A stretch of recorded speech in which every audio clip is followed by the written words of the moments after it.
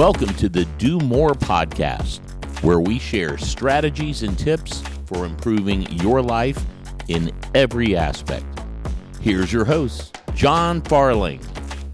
All right, welcome to today's show. Today's show is a little bit different as I have three guests today, and these three guests mean a ton to me. The title of the episode is Four Brothers. The four of us go back 20 plus years, going to college together.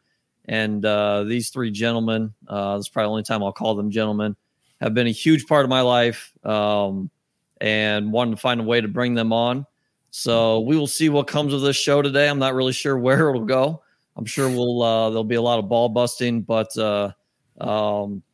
let's get right into it. And Drew's up.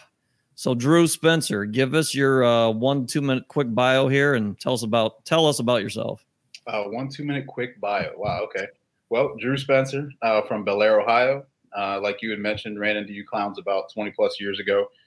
I've been an athlete, been involved with sports in my entire life. So even now I'm still coaching as well. So just a big, jock, I guess, but have some brains, so yeah, just trying to get better day by day, like I always have been. And, I don't know if that's been good or bad, but yeah, trying to keep up with you really is what I'm trying to do. But yeah, man, I'm just pleasure to be a part of this, man, and looking to see where it goes.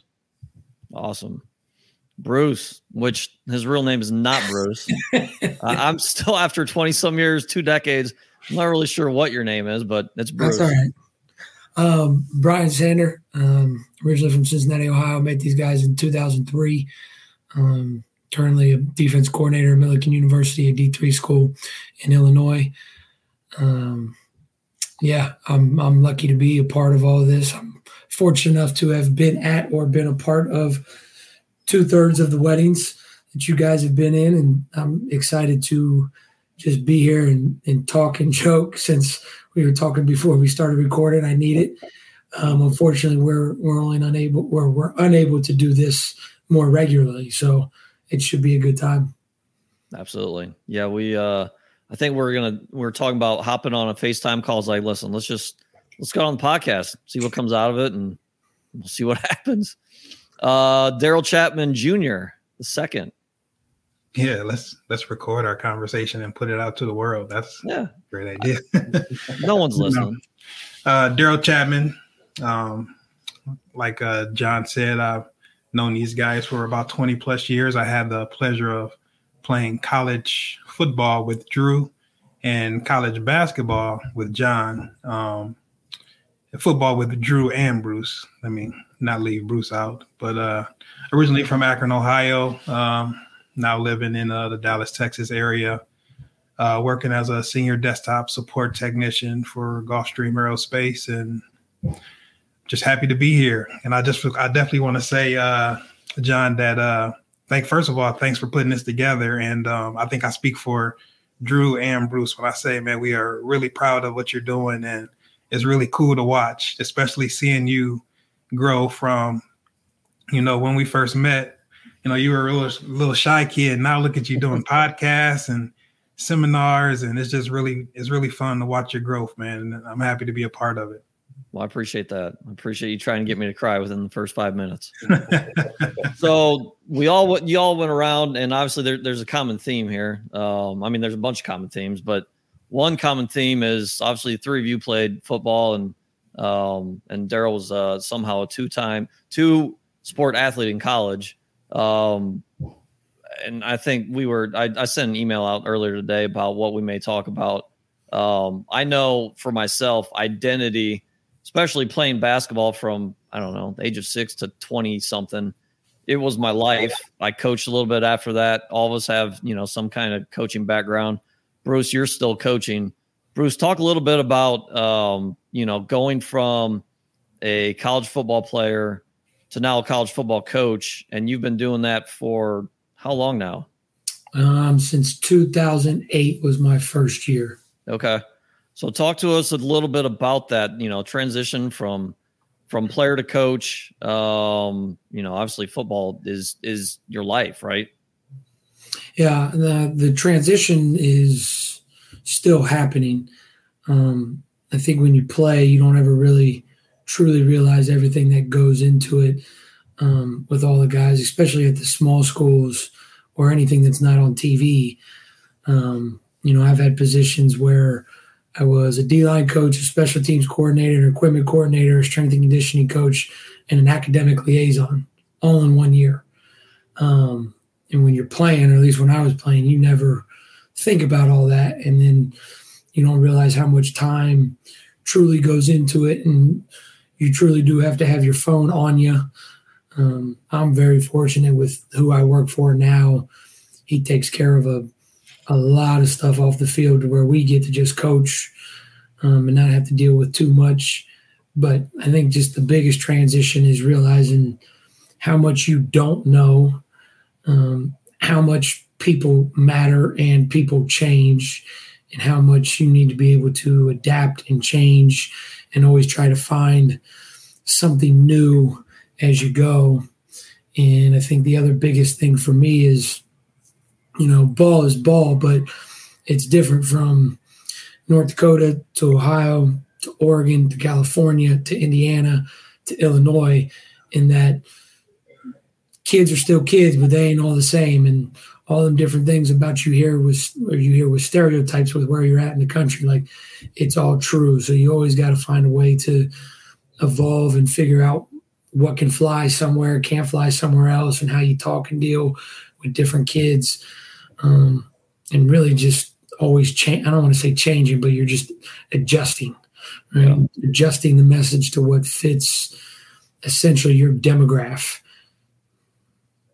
Yeah, for sure. Well, and coaching is, you've been at, what is that, 15 years, something like that? It's one that you're obviously grinding through it, right? It's a grind, and it's your life. It takes over, but you're also, I think it's a very thankless job too, right? You're at a level where you're probably not being scrutinized as much as, if you're D1, head coach, but it's a thankless job. Really, at the end of the day, what you're doing is you're helping form young men, right? And I think we all had coaches that we can look back on that helped us through that, and probably in a way propelled you to become a coach. Drew, can you kind of speak on that a little bit? Was there a coach growing up that, because you coached college, you're coaching high school right now, and obviously there was something there that kind of forced you through there. I'm guessing you had a coach somewhere that impacted you. Absolutely. Coming up in Bel Air, I think, and in the Ohio Valley in general, everybody knew Coach Gene Amarante. Everybody knew him as Coach A. You guys I've probably told you many, many stories about Coach A, but I would say Coach A and Coach Magistro, Coach John Magistro, those are two coaches I had coming up that really kind of made me even think about being a coach. But Coach A, definitely, there are lessons that he taught us back from like kindergarten, really. And you just kind of, apply those as you grow older. And also, as you also grow older, I think you realize that those things don't just apply to sports. They also apply to life. And I think that's where the rubber meets the road right there, is when you're able to start applying those life lessons that you learn in sports into your life. I think that's when you can start really making some headway. Yeah. Give us one thing. I'm putting you on the spot. Give us one thing you've told a kid that just kind of gave you chills. That was like, can't believe that came out of me. And look how this kid applied it in their life. Yeah, I would probably say is just really one thing for sure was maxing yourself out and getting the most out of yourself. And I guess I can speak from experience because I don't really think I did. I think as an athlete, I think I just did enough to get by just because I was blessed enough to do that. So being able to help somebody realize their full potential and then max themselves out and get the most out of themselves, both in the classroom and on the field, that if you can do that as a coach, I think you've done a great service to a kid. Yeah, no, that's awesome. Daryl, did you I want to bring up Coach Eastman because he impacted all of us in some way. Did you have a coach at some point that sticks out that impacted you? And obviously all of us played multiple sports, but you played 2 sports in college, so obviously that's a whole different ballgame. Yeah, no, it's I think I could go. You could go back. We've all been athletes our entire lives, and you can think back to when you first started playing the game. I can think of my Pee Wee coaches that I had, that were influential in me even starting to play football or basketball or running track. And, honestly, one guy that really sticks out, I only had him for 1 year, and it was actually at Tiffin, was Renaco Pitts. He used to always say, it's easy to be average, because a coach told him that. And back then, while you're playing and you hear that, he's saying that, because he wants you to, like Drew was saying, he wants you to maximize your potential. It's easy to be average. It's easy to go out there and just do enough to get by. But it's hard to go out there, bust your ass, give it your all, and be the best player that you can be. And so, what do you want to be? Do you want to be average, or do you want to be the best that you can be? And I took that, not just on the football field, but after football, in life. It's easy to be average. Do you just want to, work a 9 to 5, pay your bills, come home, kiss the wife, go to bed, and do it all over again? Or do you want to be the best you can be? And that was one thing that I took from a coach that, I still say that to myself to this day. So, yeah, it's funny. I'm sure we all go through the same things. And the coaches that probably impacted me the most were the ones that I had some bad coaches, so we're going to throw those out. Those don't count. But probably the coaches I didn't like as much, but they pushed us, right? And those are probably the ones that I didn't like, but those are the ones that I learned the most from. Bruce, are you that guy, Captain America over there? Yeah. I don't know. To answer the first question, because I know they'll both appreciate it, Dean Wallensack was mine. Mm-hmm. I think how did he impact you? There was a game I dressed when I was at Tiffin, and he was like, "Hey, you're gonna look." We played Alma. I remember that. We played Alma at home, and he said, "You're gonna write down every single signal." And I wrote them all down. I had them, and he just kind of threw me on the spot at halftime. And nobody listened to me, and I wouldn't listen to me either. I didn't play, and I'm sitting here trying to tell these kids, trying to tell the twins, hey, every time he does this, it's this. And I think we were kind of beating the hell out of him too. But that was the one thing. It was like, oh, okay. And then getting out of ball and not knowing what the hell you're going to do with yourself. I had a business degree, and I'm like, I don't want to sit in a cubicle all day. And that's just kind of what got me into it.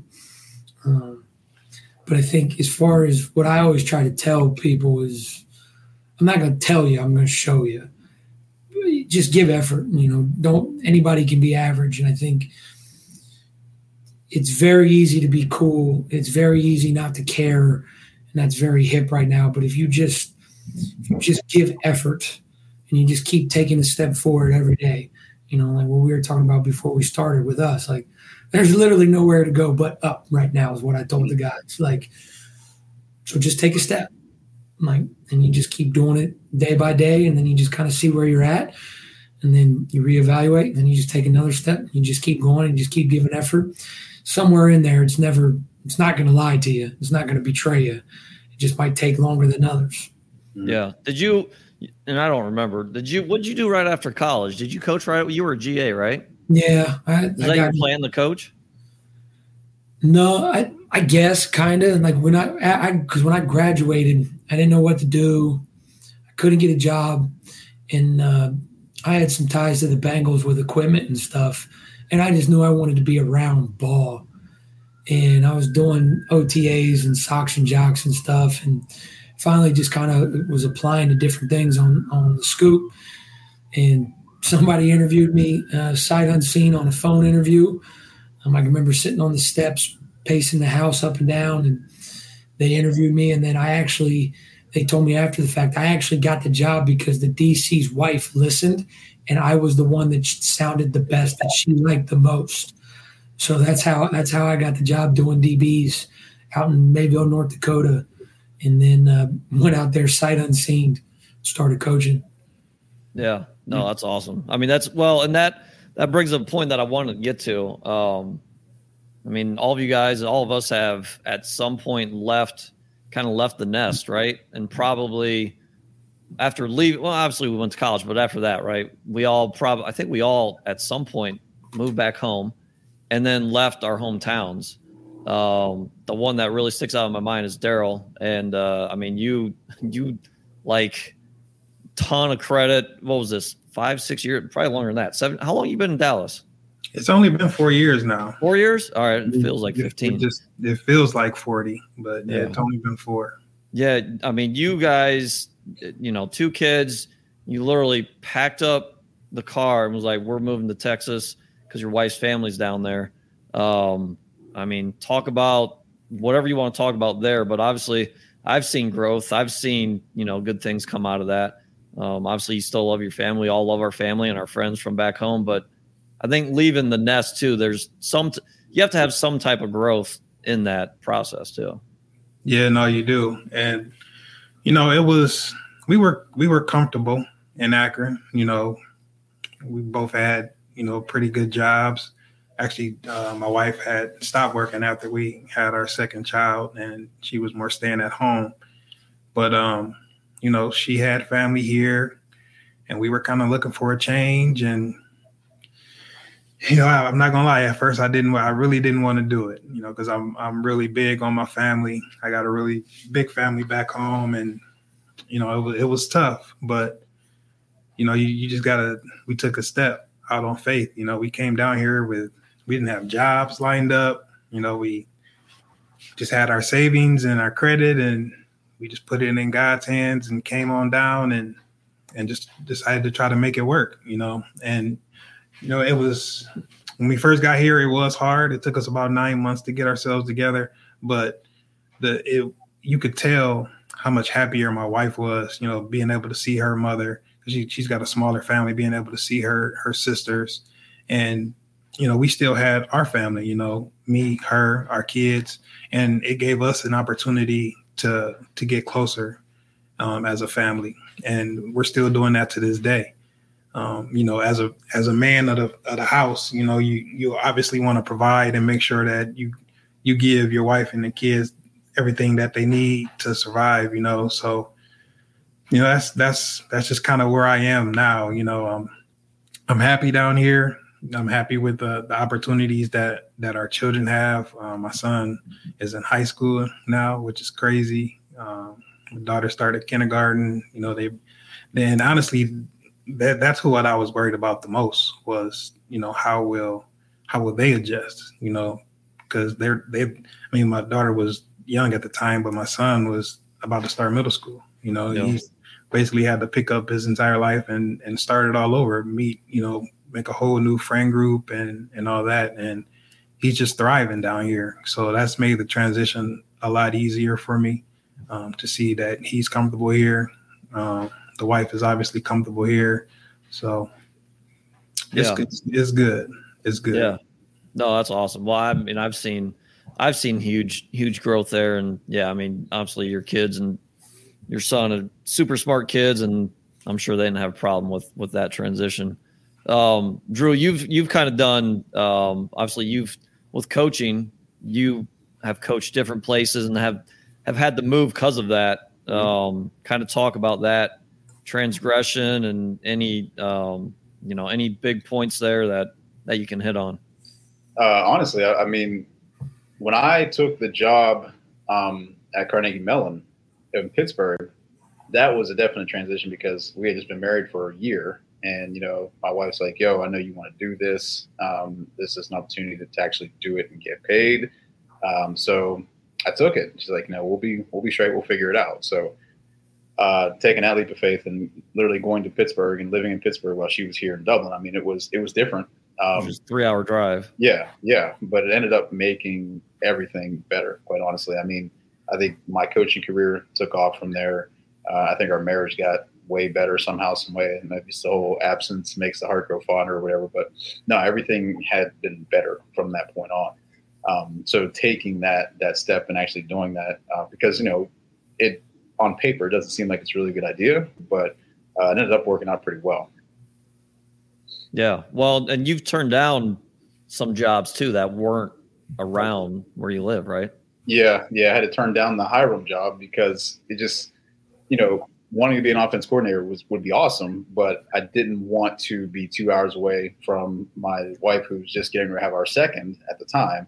And, you know, I had already missed out on so much with our son who was born in August of 17. So, as you guys know, you have an August baby and you're a college football coach, good luck. You know what I mean? You have no chance of seeing, so I missed out on so much of that. So I wasn't willing to, I didn't want to do that again. I didn't want to miss out on all that. So made the transition from football to a real job. Do you, is there any regret there? No, not at all. Not at all. I think everything has kind of worked out for the better, quite honestly. Yeah. Which, I mean, that's tough because I was in the same spot. When we had our daughter, our first kid, it was, I think 2 weeks. I think she was born like somewhere around 2 or 3 weeks after the basketball season ended when I was coaching. Okay. And that was it. Like I haven't coached since. There's things that I miss, but it's tough trading time with your kids for others' kids. But at the same time, like, all of us that have coached and, help coach, whatever, you're still impacting the world, right? Right. You're still impacting your kids. Bruce, obviously you're impacting, 50, 60, 70 kids. Talk about a little bit about that, about your impact that you think you're having on the kids. That's one of the things that I struggle with, of feeling like I truly make an impact. I didn't really realize that I did, or that I had any, I guess, bearing on them until I left Oregon, because of one, when I told the kids, and I didn't think anything of it, and I was probably being selfish with some of it too, but like their reaction and how much feedback I got from them, how many of them I still stay in touch with now.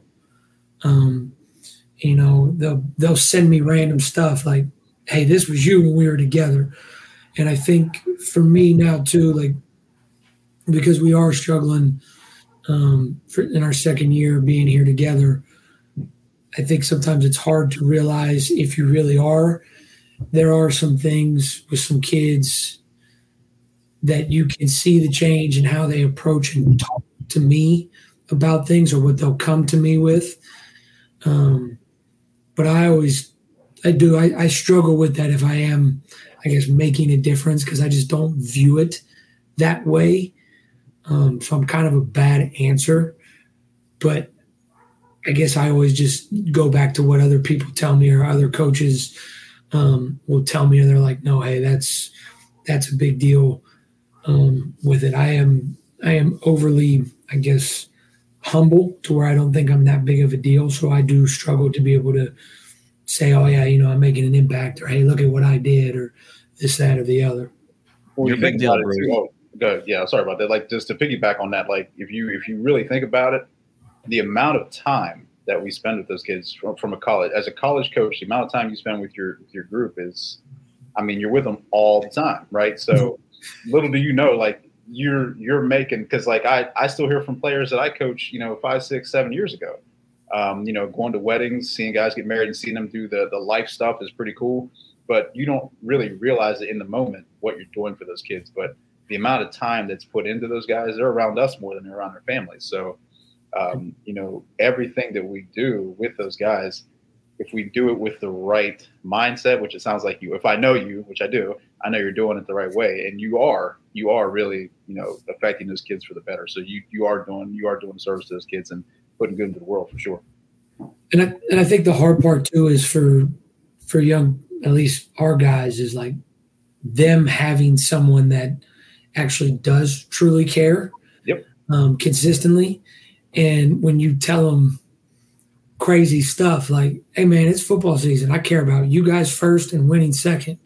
And one of them asked, like, well, what about your wife? Like, whatever. And they're right.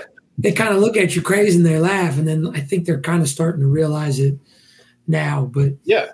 It's when you go about it that way, because my deal, just like you, was I was addressing the man first, because I always felt a better man made for a better football player. So, all the man stuff or all the stuff off the field always was more important than the stuff on the field. So it was, going to class, sitting up front, doing like not missing class, like those things were big to me. So, but when guys see that, hey, this coach actually cares that I go to class. Not only does he care that I go to class, he wants me sitting up front. Like, you know what I mean? Like, this guy's truly taking an interest in me as a person, not just what I can do for this football team. So, yeah, because when we played, I don't really know if that was the focus. Back then, it was kind of do what we say, and that's it. You know, and that's kind of really what it was. You know what I mean? So it was just different. The climate between coach and player was different. But now I believe it's a more fruitful relationship because you are actually putting the player, or excuse me, the kid first and the player second. Yeah, and that just goes back to, you know, why you do it.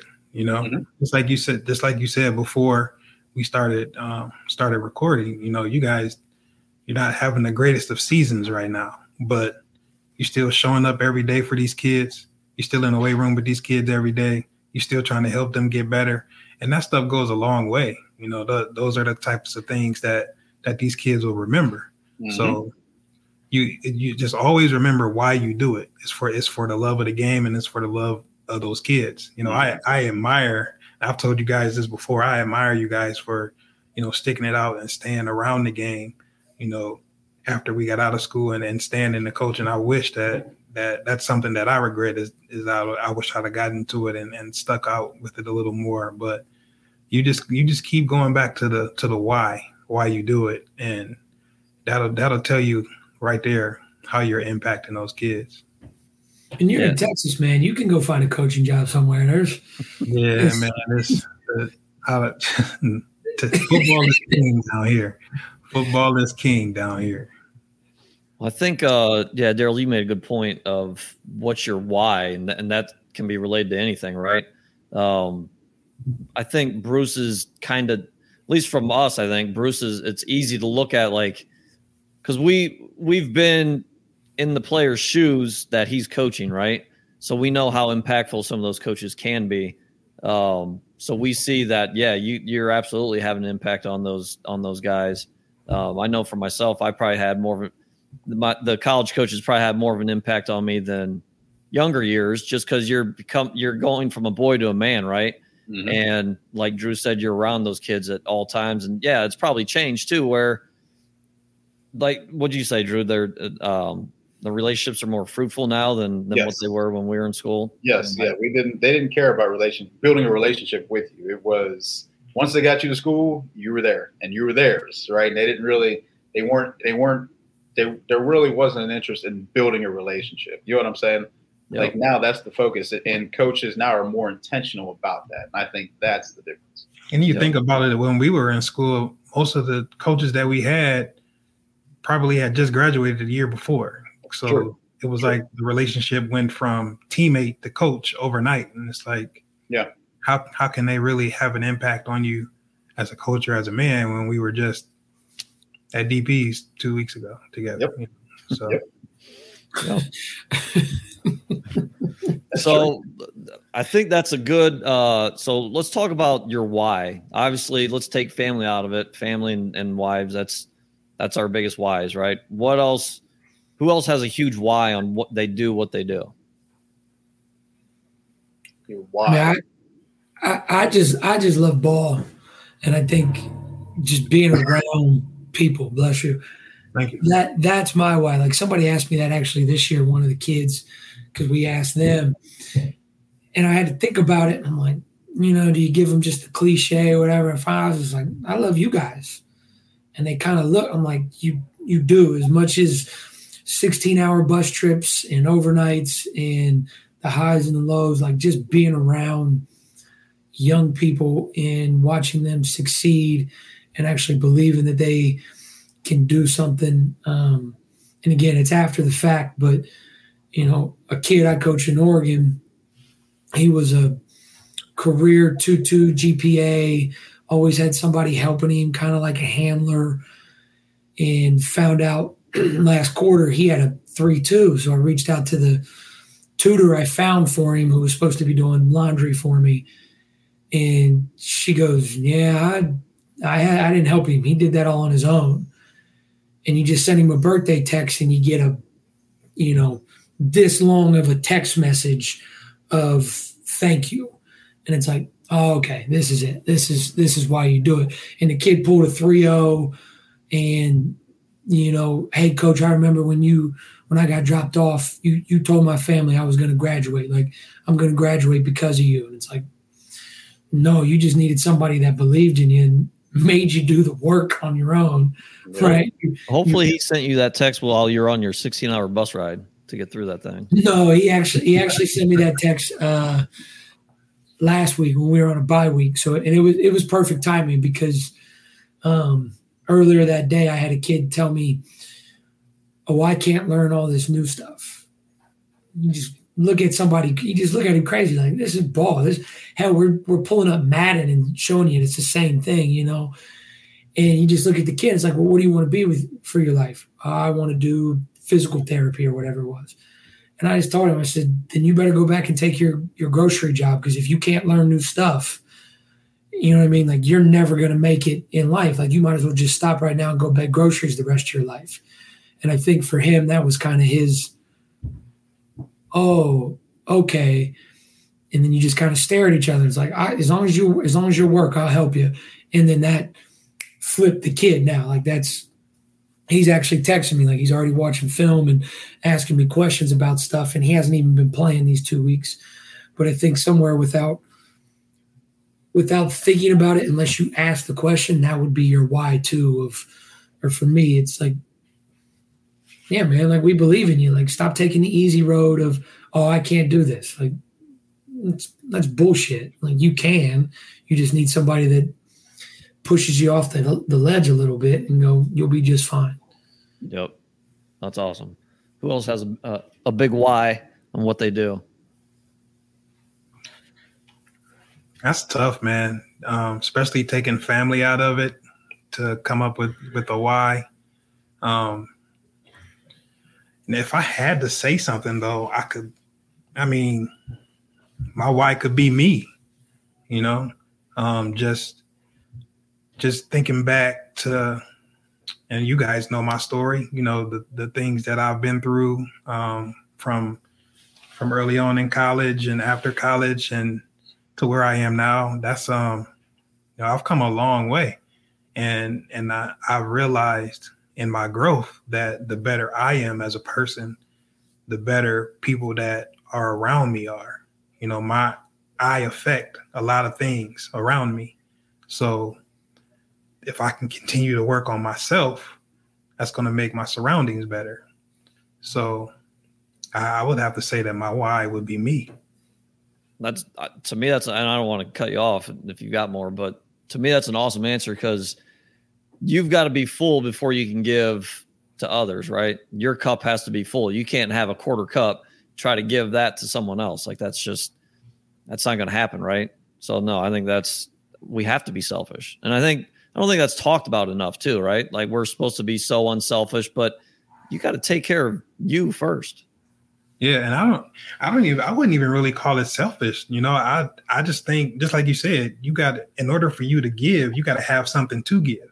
Yep. So, you know, if I don't feel like I am the best version of myself, how can I pour into my kid or to my wife or to my job or to anything that I'm giving myself to, you know? So, I mean, you want to make sure that you take care of self before you can take care of anything else, because that's where it starts. Yep. No, it's awesome. I like that answer. Drew, you got to follow those up. I know that's tough. I mean, it's funny. We're talking about, you know, having to, you know, have yourself in check before you're able to give to others. But my why is really just being able to serve and elevate others. You know, I mean, I just want to serve and elevate others. That's really what I love to do. I think being able to coach gives you the opportunity to do that. But even, you know, in my work, I mean, I'm a financial analyst at Bath & Body Works, so I'm able to do the same there too as well. I work as a part of a team, and you're still able to try to serve and elevate, you know what I mean? Serve and elevate others. So I'm always trying to do that, because I believe, you know, you put good out, you get good back. So, you know, if I'm able to help somebody else through something, you know, I guess at some point I'm sure I'll get some good mojo back from doing those things. But it feels good to help. For me, it feels good to help others and to see others succeed. So, yeah, if I can do anything to facilitate that, I'm all for it. Yep, for sure. No, that's awesome. What about you, John? What is your why? Family. I think that's the third time you've ever called me John too. I know. we all have nicknames that I actually feel weird saying. I'm not gonna lie to you. I just want to say you're still Frank Diesel on my phone. Yes, there is. Frank. And I don't know why you're Frank either, but There's knows. literally not a spot in my life where he's saved as John anywhere. Like nowhere. Yeah, that's true. That's I true. think it was what was it? We used to go to a different college town, and we'd we were talking about this before we got on. We'd go to Bowling Green, which is in Ohio, and they're Division I. What that's middle major, right? Mid major. Yeah, it's MAC conference, baby. Yeah, and they who'd they beat? Missouri? Is that who you said? Yep. Yeah, we drive up there. It was like 45-minute drive. We'd go up there, and then we'd pretend that we played on the football team. So we'd give them fake names. My name was Frank. I think Drew had at least 74 fake names. Still trying to figure. Sad but true. That's not true. Okay. No, I said no. I said sad but true. Oh, sad but true. Okay. For sure. What, Daryl? You asked me my why. My why is, similar to all of yours. There's part of me, yeah. And like Daryl said, I don't think it's selfish. I think you have to be full. And there's things that I do that, even for Bruce and Drew wanting to give back, like you're giving back, but it's also completing you too, right? Mm-hmm. So I go through the same things. I like giving back and trying to help others, and that's probably what keeps me going. Mm-hmm. I think Drew and I were talking about this couple months ago about how, and I know Bruce and Drew, you're going through some tougher seasons right now.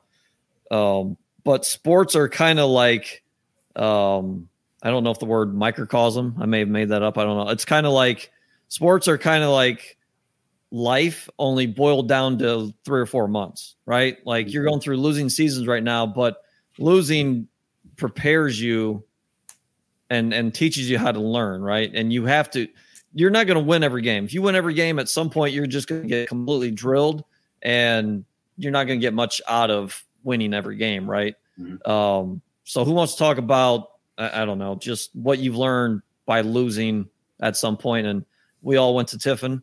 We've all been through that. We know how to lose. And realistically, we're probably all really, really resilient because of that too, right? Yeah, that's true. I mean, you think about the early years of Tiffin, Tiffin football, we were transitioning to Division II at that time. So our freshman year, we started playing the NCAA schedule and went the D2 route. And, we got worked over a lot our freshman, sophomore, junior years, you know what I mean? So, it was good that we were able to actually end as winners our senior year, had the winning record, kind of turned things around. So that was kind of a good way to go out. But I think it's funny because that time as, 18, 19, 20, 21, it's a lot different going through it then as opposed to going through it now, because obviously we're more mature now, at least some of us.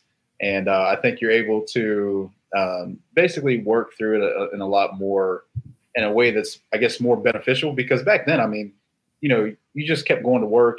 You kept doing things to distract yourself from the losing, whether it was making, I had fun. Like, so I wanted to make sure the guys were having fun, because losing sucks. And I hadn't been on losing teams. So I got to Tiffin. So I really didn't know anything about losing. You know what I mean? I just knew, okay, well, this sucks. How can we make this fun? So I just tried to be comic relief for the most part, because it just, losing stinks, man. You know what I mean? Let's hear at least one story about that comic relief. I'm sure you got something. One story. Driving 5 miles an hour to practice and everyone's behind you. Oh yeah. That happened, right? That was good. Had the parade, because we had that long driveway. I had the long driveway down to the locker room. So we would, and everybody, it is funny. It was everybody doing this. So it was 2 miles an hour. So everybody sees you, right? So we would drive down the deal. And it's like, it turns into a parade. People are out waving out the windows. There's soccer practicing over here. We're all waving, beeping horns at them. They're looking at us like, what are they doing? They're probably like, that's why they get their ass kicked every week. That's it. That's the reason. It was all fun and games until the offensive coordinator got caught in the parade. Oh my, yes. Yeah. He was not happy about that. No, he was pissed off about it. But it wasn't just me. We were all doing it, and it was all hilarious until Coach Cole was waiting in the parade. So, but I'm pretty sure you started it, though. You were the grand marshal. You were the grand marshal. I probably was. I probably was. I think I mean, it helped you grow. I can think back, coming out of high school, and just like you, Drew, I came from a school where losing we didn't lose like that. We were in the state playoffs in football and basketball every year, making runs for championships. Mm-hmm. and leaving that and then going to college. I can think back to our freshman year. I want to say maybe Clarion. We were coming back from getting worked, like you said. I think it was like 40-0, and guys are on the bus. It was Halloween time, and to this day, this is the reason why I hate Halloween. We just got worked, and we're on our way back to Tiffin, and guys are on the bus talking about their Halloween costumes, what they're about to put on, and I'm sitting back there like, we should be talking about how we're going to get better so that we don't get our asses kicked like this again next week.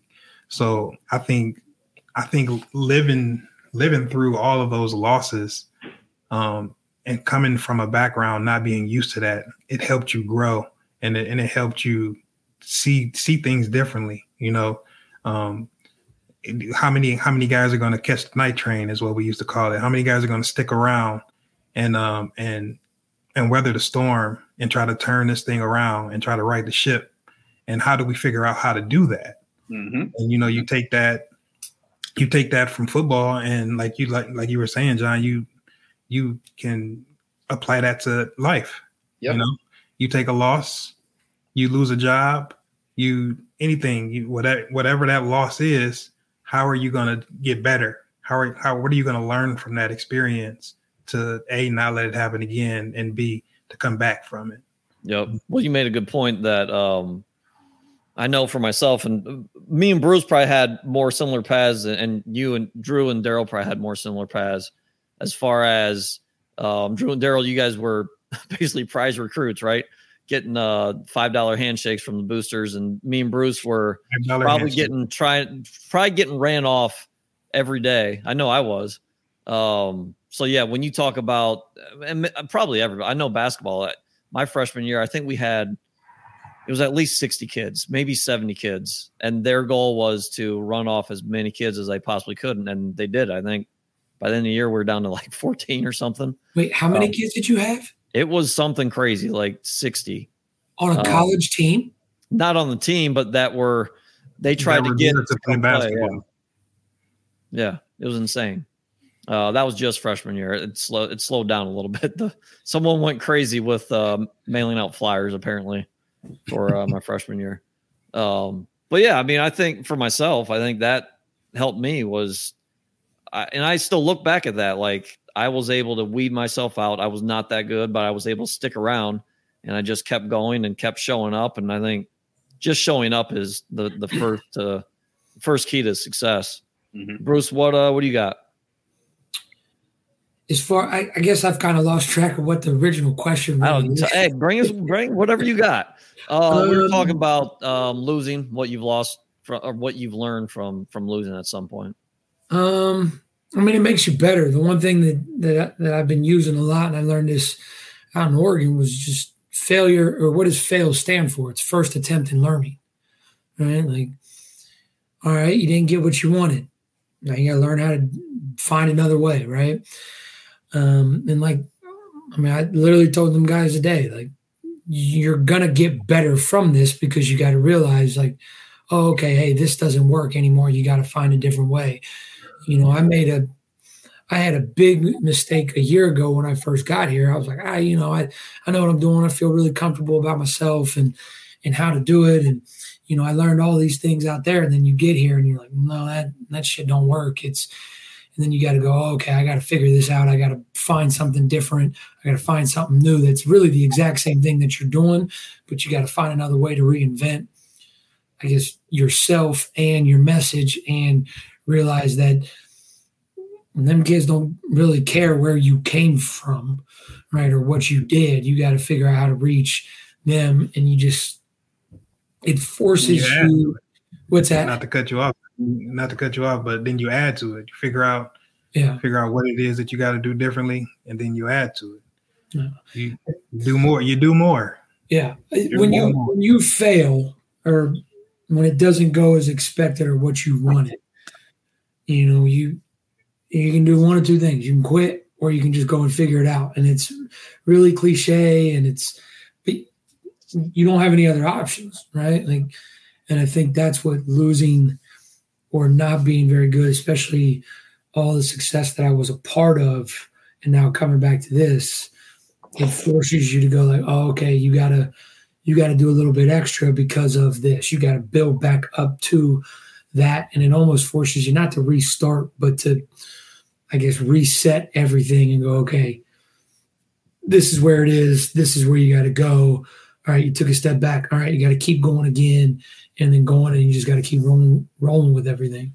So what you mentioned having to almost reinvent yourself, but if from a coach's standpoint, sometimes what you run into is coaches have egos, right? And some of them don't want to, this is what I do, this is what I've been doing this is what I'm going to do. So it doesn't matter who's out there, I'm just going to do what I do, right? But sometimes you got to put your ego aside and do what's conducive to the guys you have in the room. Did you have a tough time doing that or no? Yeah, I did. But the hard part was I was out of place for 10 years. And I was always around those guys, and I know, I guess, lack of a better, like, I knew if I told them to jump, they were going to jump and weren't going to ask how high, like that. But again, it was a relationship thing. Yep. So I definitely had some arrogance, like, oh yeah, I'm good with young people, like, no big deal, right? And that wasn't the case. It was a completely different dynamic of everything, and everything that they had been through before I got there. Like, you're sorting through all of that to get you to a ground level to build to. So I don't know if it was so much like reinvent, but it was humbling. It was frustrating, right? But it forces you to find another way.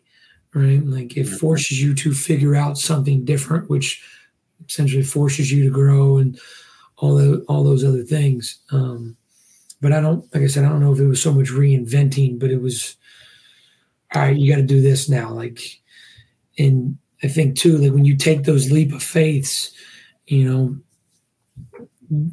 yeah, I know what Texas is like, right? Like, I'm sure you probably had an idea, right? Yeah. Yeah, you thought until you get in there and you're like, oh, right. And I think that's the biggest thing of, like, when he talks about egos and this is just what we do. Like, there's just, you don't know what you don't know, and you got to be, I don't know what, I guess, humble enough or have enough humility to be like, yep, I'm gonna have to eat this crow. I screwed this up. This ain't their fault.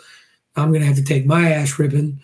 I'm going to have to take them kids giving it back to me and telling me it's my fault, going, all right, and then really just owning that and saying, yep, I screwed up, and this is my fault. This is why I did it. This is why I thought. It's what I should have done. This is what we're going to do go forward.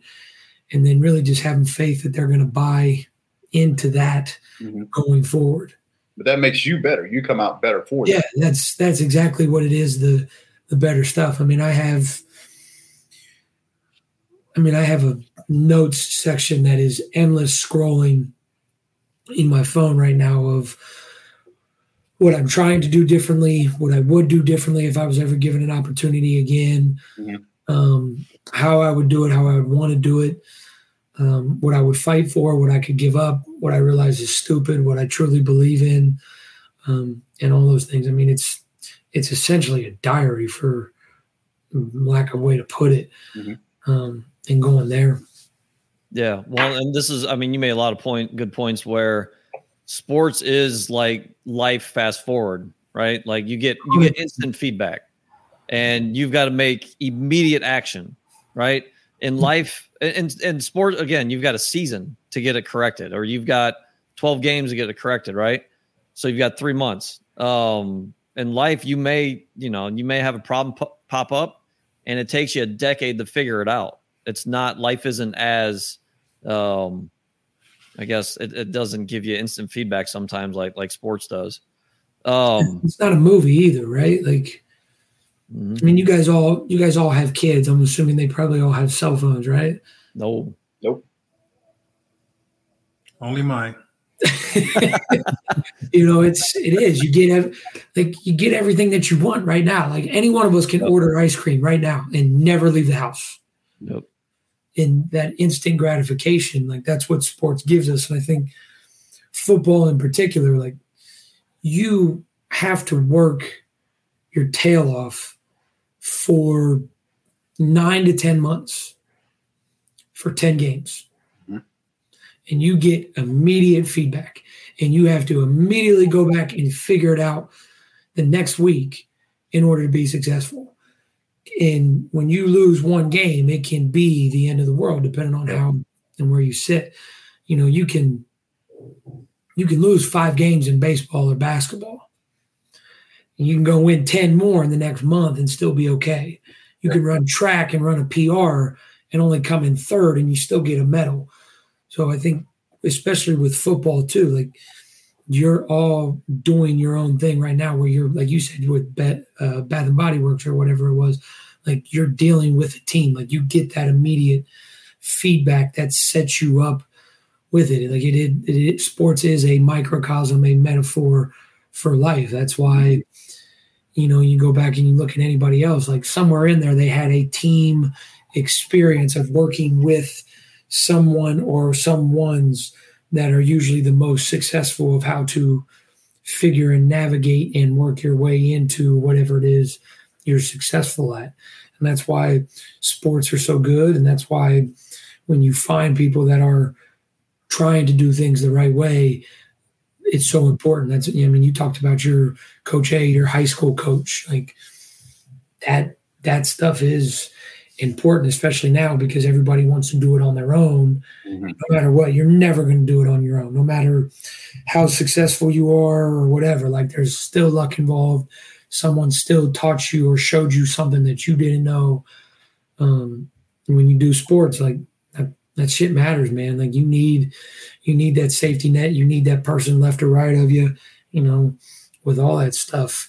And I think that's probably the biggest thing why sports are important, or really any activity. It don't matter what it is. It's band, it's theater, hell, it's the math club or whatever it is. Like that shit matters, man. Yep. And it also creates the bonds. I mean, we literally wouldn't be sitting here right now on this Four Brothers episode of this podcast if it wasn't for sports, because that's how it started. You know, yeah, we met in college. We were there for the education, but we were there because we were playing a sport. Yeah, education. Okay. Yeah. So how many people are you using? How many of us are using their degrees right now? I mean, I use mine to prop up my coffee table if that counts. and there's like one small hand that eventually went up, right? Like that's right. That's the other thing. Why the education part is not. That's not. I mean, we were there. We met because of sports. Right. Yeah. Right. Education is another show. Yeah, that's where our bond. That's why higher education is important too, because whether you stay close to home, you know, Frank, like what, you grew up 30, 45 minutes? Hour and a half away. Hour, right? Like 2 hours, hour and a half, 3 hours, all that. Like it's going to put you in a different fishbowl than what you're used to. Like you're going to find all these different people that's like, oh yeah, I do get along with you. Or who would have thought that, you know, one of my best friends is from Akron, Ohio, or Findlay or whatever. Like all that. Yep. Let's because I did say we try to do it around an hour. We'll see where it goes. You knew that wasn't going to happen. Okay, well we'll keep going.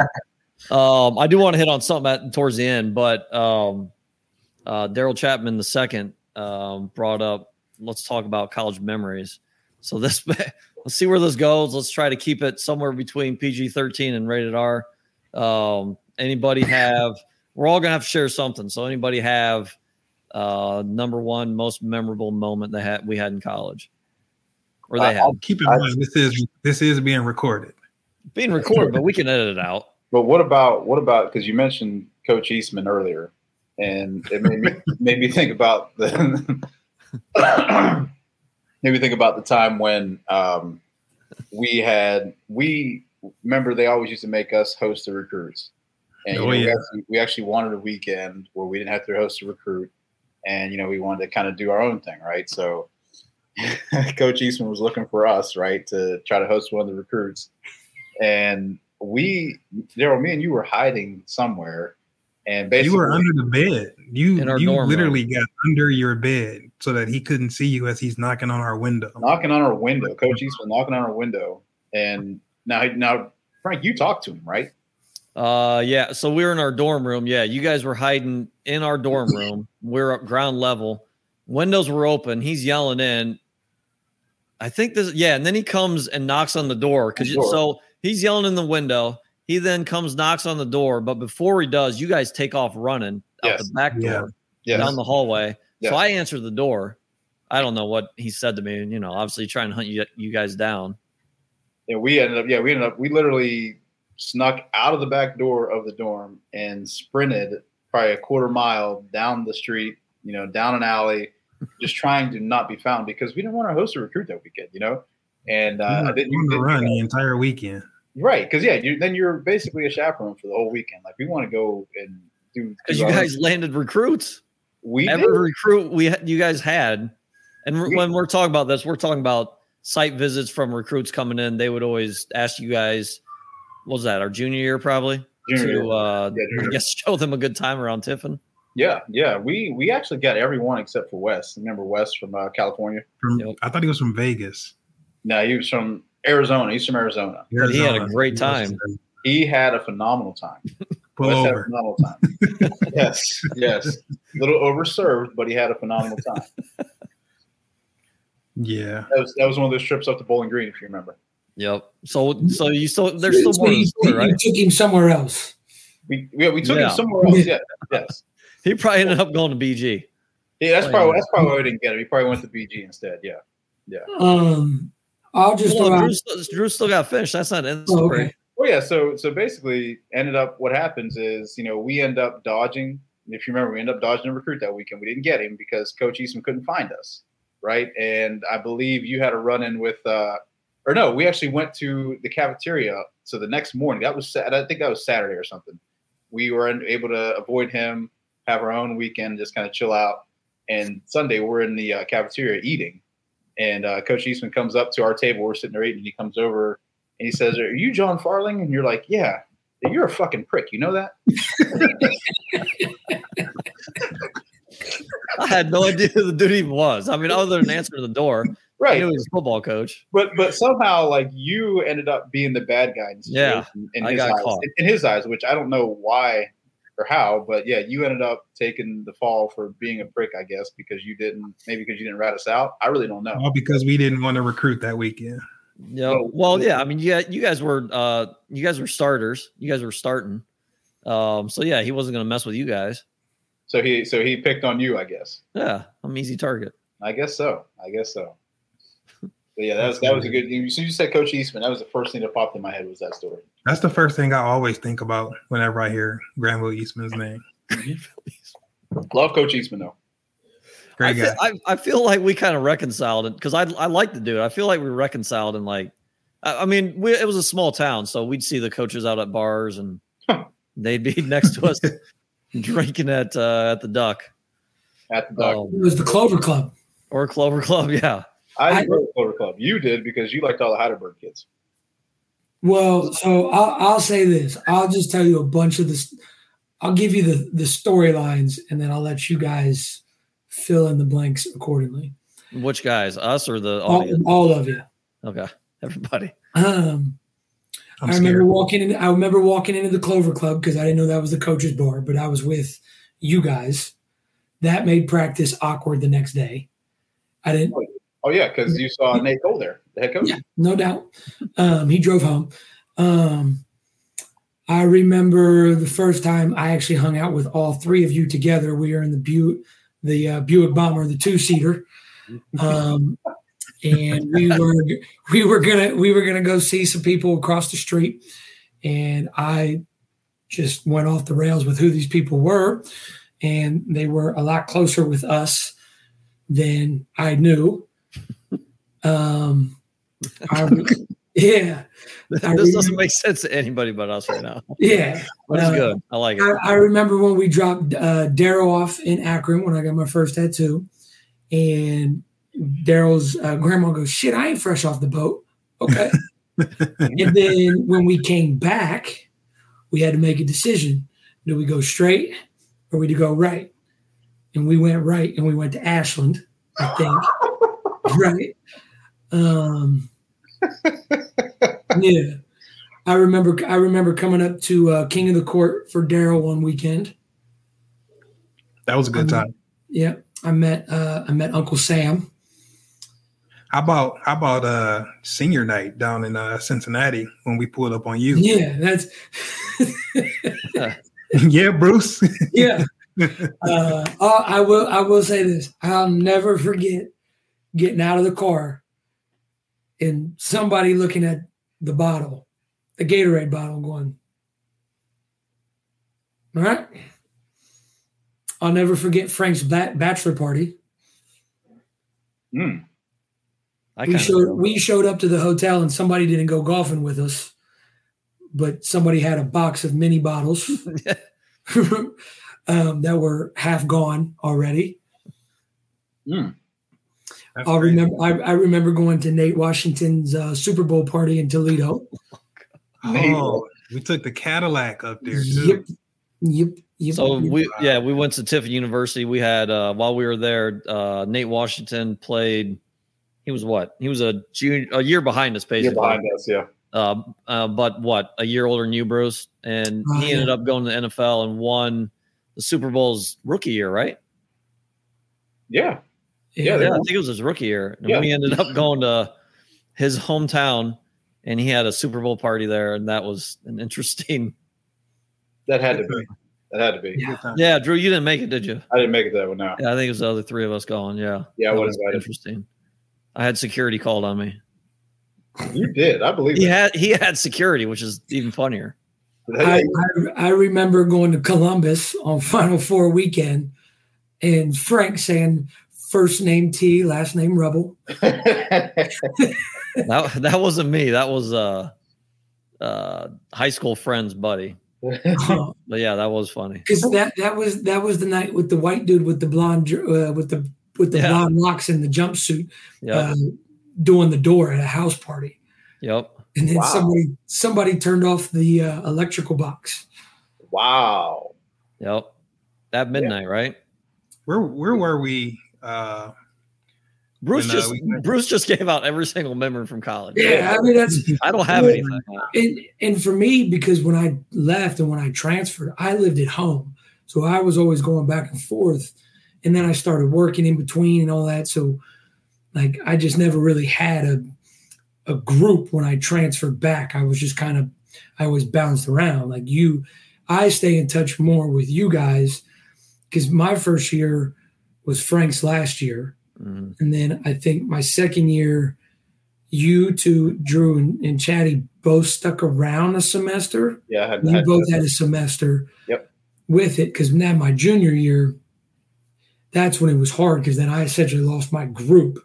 So then I floated, and then I've been floating ever since. But I don't talk to. I mean, I'm good with, and like I got a couple of texts that go out here and there, but that's because I coached with them. I don't really talk to a whole lot of people from my second school. I talk to people like you. I don't talk with maybe one for sure, two kind of my high school buddies. Like you are my college group, I guess, if for lack of a better term. I feel like that's why I remember all those stories. I feel like we should at least tell the story of why your name is Bruce instead of Brian. Oh, no, that's easy. Do you want the story of why it's Bruce and why it's Bacon? No. I think Bruce is way better than Bacon. Yeah. Well, but they're tied together because remember, nobody knew who the hell I was. Yeah, see? So the story goes, and I tell the kids everywhere I coach, you can call me Coach Bacon. We play Xbox together. My gamer tag is Bacon, the whole deal. Everything on social media is Bacon, whatever. So first team meeting I walked into had a Roger Bacon high school shirt on. And Aaron Syack R.I.P. Right? He goes, "Oh, Roger Bacon, huh? Roger Bacon. And we walked in that defensive meeting room, Drew and Chatty, you guys know. Well, I'm just walking across the room, and I didn't go through camp that year because I was ineligible out of high school. So everybody just thought my name was Roger Bacon.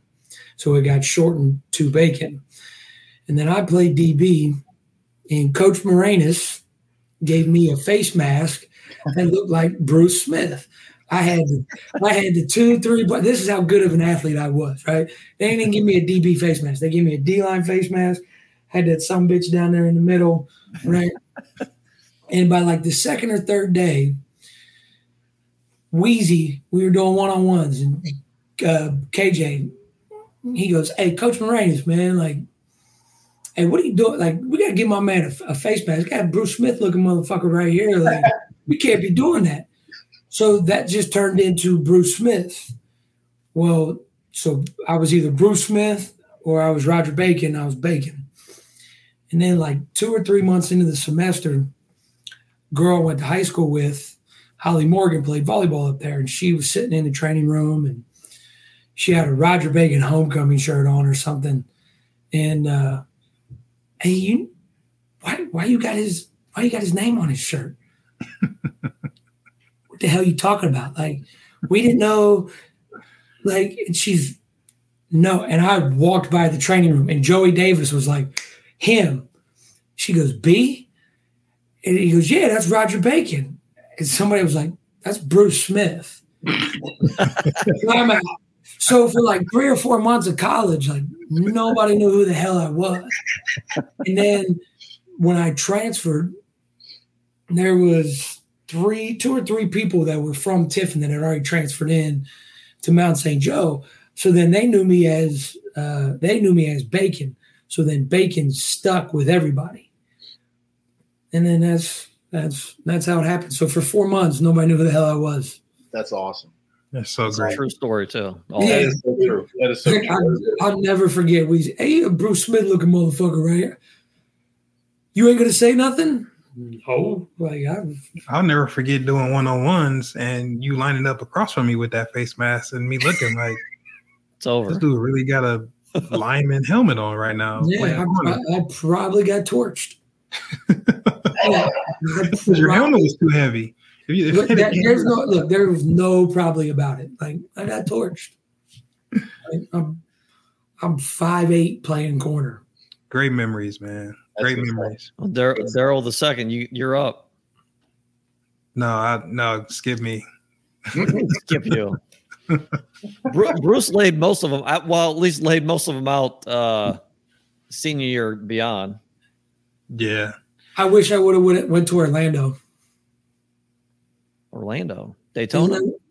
Is that where you guys went? Oh, Daytona.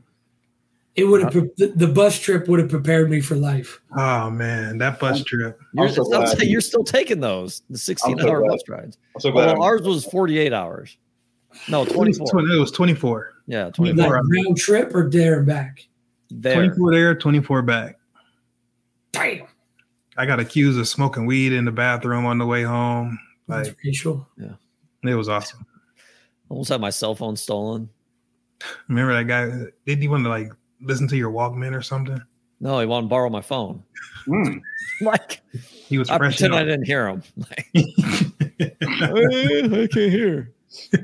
Yeah, that was weird. All right, Daryl, give us a memory, something. I don't know, man. I think Bruce gave us all of them. No, there's 3 years before that. Yeah, I mean, you got can pick 3. one with Bruce too, but something.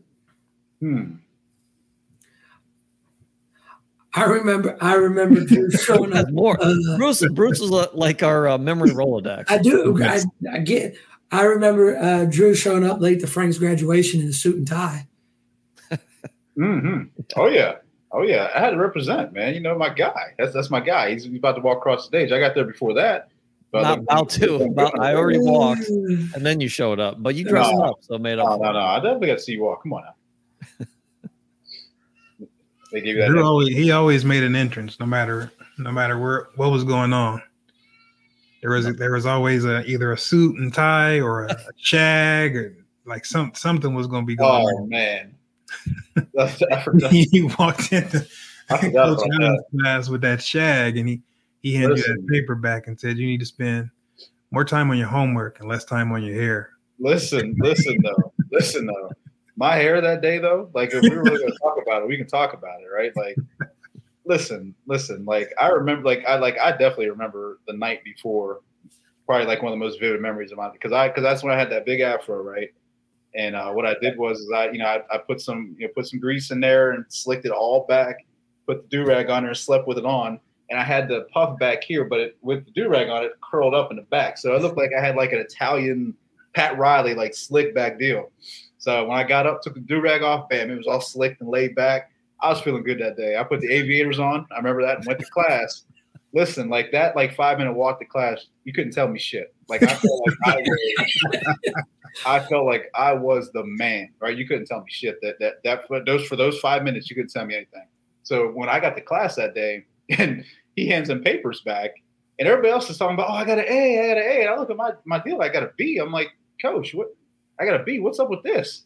And that's when he hit me with that line, man. Maybe you should spend more time on your homework and less time on your hair. I was like, wow. Well, what's funny is, especially that class, he wasn't grading anything. No. So he probably was just like, hey. He saw you walk in. He's like, nope. He probably did. He probably saw me walk in. It was like B. Like right now, B. You know what I mean? But if you think about it, though, thinking about it right now, it's like that was his way of giving me credit for my hair. Like my hair, that's like his, like, you know what I mean? Like your hair is pretty sweet. Well, I'm not going to tell you that. I'm just going to bust your balls about it, but I really like it. I don't think that was the case. I also don't think if we had like a just security camera watching you walk across the campus, everyone's probably looking at you like just shaking their head like, what happened to Drew? What would have been your theme music though as you were walking? Man. It would have been West Side Connection, Gangsta Make the World Go Round.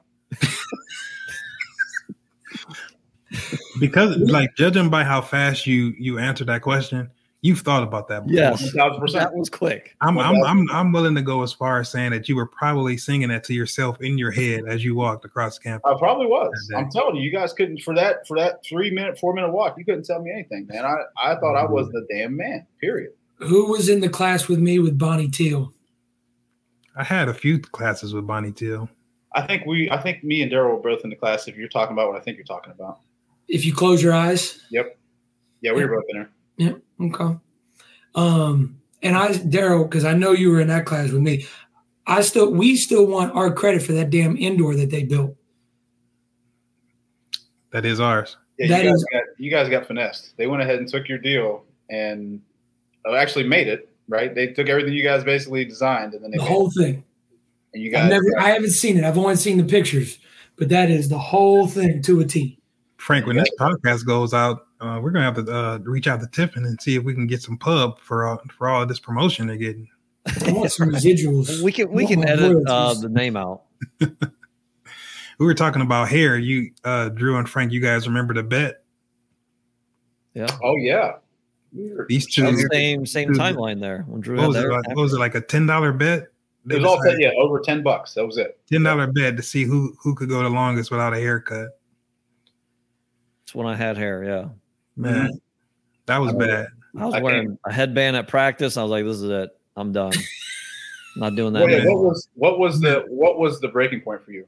I feel like that was it. In practice, running around looking like Jackie Moon with that headband on. Oh damn! It was bad. Yeah, that was bad. I remember coming in. I don't know where we were coming from, but me and Drew walked into the dorm, and there was a $10 bill sitting on his pillow, and the first thing out of his mouth was, "Frank cut his hair." Yep. Yeah, that's all over $10. But I mean, you held out. You held out for a long time. So, I grew mine out, and I didn't care because I had done it before, so it wasn't a big deal to me. So I knew I wasn't going to lose. Yeah, we didn't. That wasn't that long of a bet either. I feel like it wasn't more than probably like 3 months. Well, 3 months is, you think about it, 3 months is kind of a long time to grow your deal out. You know what I mean? Especially that time. Yes. All right. We threw memories or no? We got anything else? Daryl, you had one through our group text the other day. We had a basketball trip to Arizona.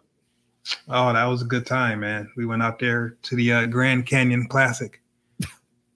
That was a good time. What memory did you have out there? Man. She's a starter. I don't know, man. We had a good time out there. We had a good time. One of our teammates, he shall remain nameless. Yeah, we don't have name names. Yeah, but he liked to partake in the extracurriculars and somehow got his hands on some treats. I'll call them, and no one's listening. We're an hour and 15 minutes in. Ain't no one listening. What was it, like 2-3 in the morning? It was you and it was and early. Joe. It may have been like 4 or 5. Yeah, it was late, and we just heard some talking. We look out the window, and he's sitting in the hot tub talking to himself. So that was, and we had a game that next day too. Yeah, That was, like we were saying in the group chat, we could definitely do a whole 30 for 30 on some of the memories, some of the trips that we had while we were in school. For sure. But it's fun to look back on them and laugh. Yeah, that's for sure. That same guy, we were watching film in the gym with they roll the cart out with the TV on top. We were watching film on a 20-inch TV, and I remember where the guy that we were just talking about we were watching him basically huffing and puffing, trying to get up and down the floor. Coach pauses films like, I'm not going to say his name. We'll say his name's Tommy. Tommy, do you smoke? Tommy responds, smoke what? Which is like the whole team's trying not to laugh because we're all like, well. There's your answer right there, Coach. Yeah. Man. Oh, good times, man. Our coach was our coach May. Oh, sorry, I was just talking. What'd you say, Bruce? I said I never met too many basketball players that burn heaters at halftime. Yeah, right. Our basketball coach may listen to this. He was what, 25, I think, as a head coach when we were 20, 21, which, I'm sure, he did the best he could. That can't be easy. Especially when he was our freshman year. I think he was the GA, maybe had just graduated the year before. I mean, that's tough. So he was boys with some of the players still. And I think he did the best he could, but we got down to 9 players that year. Remember that? Yeah. 9 players. Warm-ups used to be hell. I was the 9th. Oh, I used to be so tired after layup lines. Like, we got to play a game after this. Cut down layup lines. We'd only go out for 7 minutes. Yeah. Remember our handshakes? Oh man, we were doing that before the cool kids were. Yeah. We started that. We started it for sure. Yep. The 2 minute, the 30-second handshakes. I would have hated you as players. Yeah. Well, that's what Frank was. He was in his rebellious stage at that point, so he didn't really give a damn, and I didn't care because you were starting. That was my brother. I was starting, but that's my brother. He wanted to do it. We're doing it. I don't care. Oh man, you're dragging me in like that, man. I thought it was you. I thought I was doing it for you. No, we were doing it for each other. Oh. I remember writing because I don't remember why. Well, probably I would have tape around my left wrist, and I'd do like acronyms. I forget what they were, like, because I was rebelling.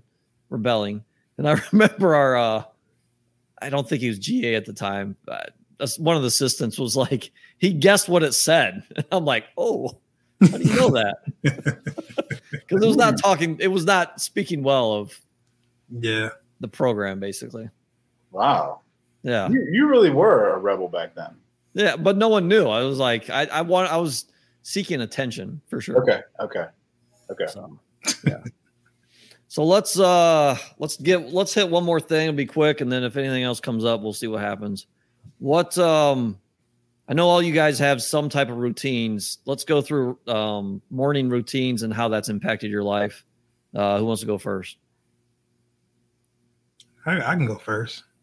Well, I guess I had a routine. It's been kind of altered because I used to get up in the morning, work out, take a shower, then get ready for my day, and go to work. But living in Texas, I worked out in my garage, and in Texas at 5 o'clock in the morning, it's still 100 degrees outside. So it's been altered a little bit, but now that it's starting to cool off, I'm hoping to get back into that routine because it just starts my day off so much better to get up early, get that good sweat in, it wake up the body, wake up the muscles, and it just starts your day off with, all right, let's tackle the day. There's nothing that this day can give me now after, the way I've started it that I can't handle.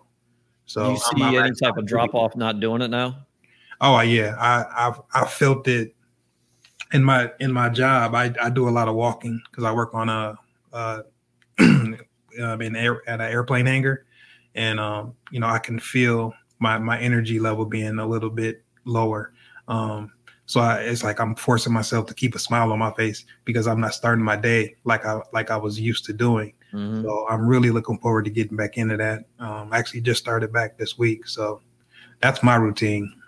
Man, if there's any way we can help out keeping you on that, like, let us know. I know you're in the heat, but we're at the end of summer now. So I think we were just looking at the weekly weather report, and I think the highest we'll get is around 90. So, and trust me, that's a break from 106. Yeah. That's cool. Who's up next? Yeah, I'll roll next. I mean, for me, it's, I usually get up around 3:30, 4 o'clock in the morning, do about 15 to 20 minutes of reading, and then go to the gym and get it in. Usually back by 6:30 or 7.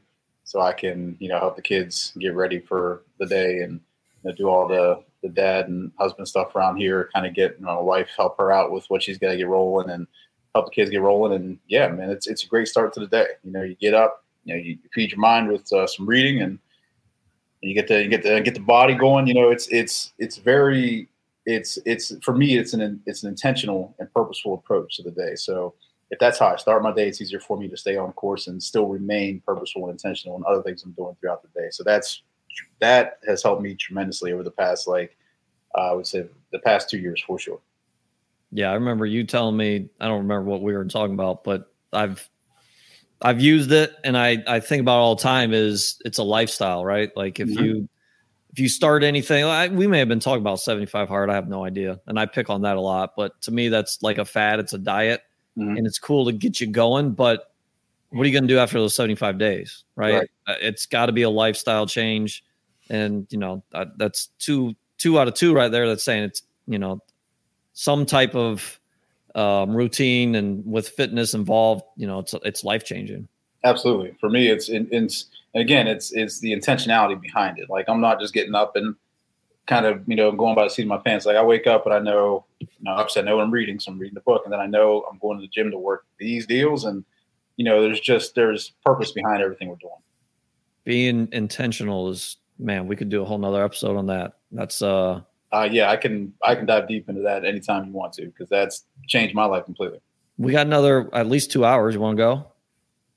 Whatever. Yeah, this man's got to get up at 3:30 in the morning. Yeah, right. Shit. Yeah, get up in like 4 hours. That's true. All right, Bruce, what's your routine look like? And I'm guessing it probably somewhat changes during the season, right? Yeah, a little bit, but we're going to have, whether it's in season, out of season, there's going to be meetings or weights at 6. And then whenever meetings are done, we'll have staff, and then I'll go and I'll work out after that. And then the day just rolls.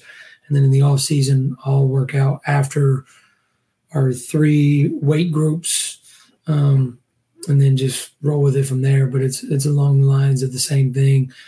The best routine I had, I didn't have a car, and I had to bike to work. I was like a half a mile, but it was all uphill. But if you showed up late, you had to bust ass to get there, and had keys to the weight room. So it was up at 4:30.